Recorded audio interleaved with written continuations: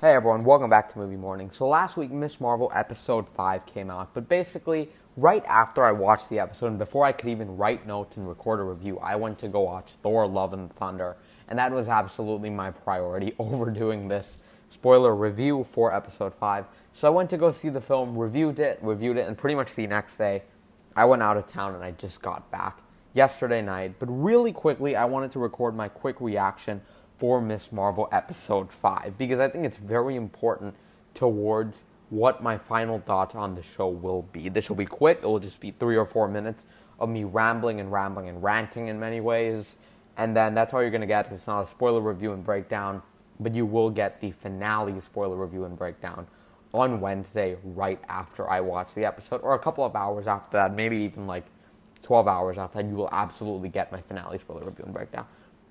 When it came to Episode 5 of Miss Marvel, I think this show may have just managed to somehow destroy itself within one episode. Now, don't get me wrong.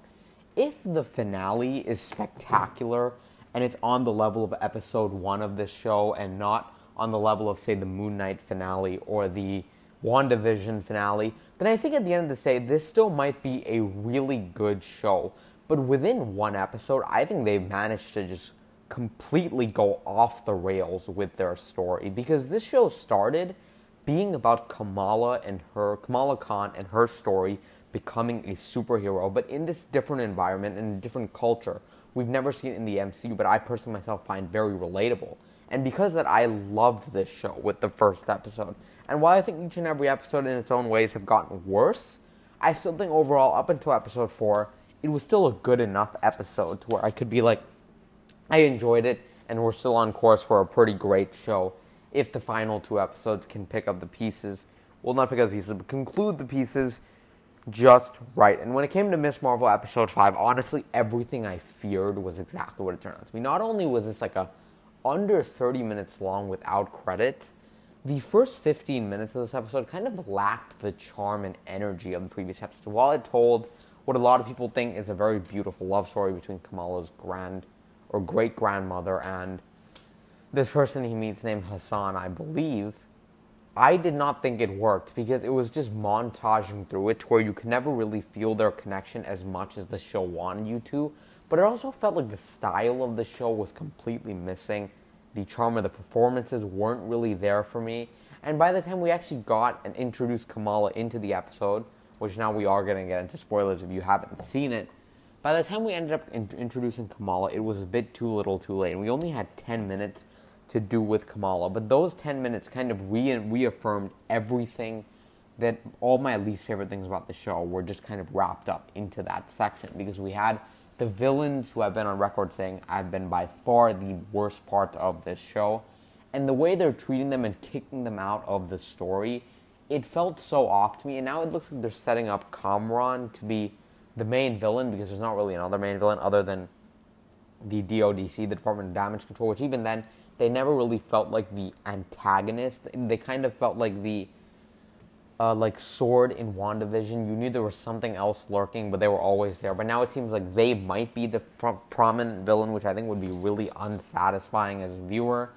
And now, going to the finale, we've got to set up a new villain, get Kamala and her family back to New Jersey, conclude all of the characters in New Jersey's arcs, re-meet with the family, and we've also got to, set up the Marvels and bring in Brie Larson as Captain Marvel, I'm guessing. And because of that, it just seems like we have so much to do within an episode that, again, full speculation, we don't know this, will probably be like 48 minutes at most. And I just don't understand how all of the Disney Plus shows have managed to go down the same rabbit trail. They all start off fantastically, just like Moon Knight did, and just like, I guess that's just like WandaVision did, especially through the middle. And then by the end, they kind of just peter out, because we kind of have a fantastic but a bit unnecessary and underwhelming penultimate episode. But then we head into a finale that, because we had such an uneventful penultimate episode, we're forced to kind of conclude and wrap up everything in such a short period of time that we don't feel anything. We don't feel satisfied as a viewer. And the overall, I think the 6-episode model that they're going with for the Marvel shows, the cracks are really starting to form, especially with Moon Knight and Miss Marvel both coming out this year. And obviously next we have She-Hulk, and luckily, that's not following an 6-episode model. I believe She-Hulk will have 9 to 10 episodes. So it's good to hear that, but the episodes I'm assuming will be much shorter, so we'll still have the same format in general and same structure. But yeah, overall, this episode of Ms. Marvel was really frustrating because it even did a few things that really made no sense. Like, it created a time paradox within itself, which a lot of movies and shows do, but in here, not only did I think it was pretty predictable right from when she time traveled back in last week's episode, I also felt like it was handled pretty awkwardly, considering Kamala didn't even mention it once, which I thought was a bit out of character for her. And even by the end, they kind of try to have this a bit of an emotional wrap-up between Red Dagger and Kamala, setting up a relationship in the future. And it kind of all felt completely flat because I feel like the show has lost a lot of its charm since it's moved over from New Jersey to Pakistan. That's mainly because the supporting characters are gone and they're replaced with supporting characters, which in my opinion aren't quite as interesting. So in general, have I enjoyed the show so far? Yes. Did I love the first few episodes? Yes. But do I think this show has really just gone completely off track? I do think so. And I really do think even the flashback segment of this episode really, in my opinion, added nothing to the show. I mean, like, knowing how Kamala's great-grandmother met her husband, really, I don't think added anything to the story. And I think I just could have done without this episode, another episode, just going back to New Jersey, and doing this whole villain reveal, but having less things to conclude in the finale. And I think in general, we haven't even seen Bruno for 2 episodes other than a little tease at the end.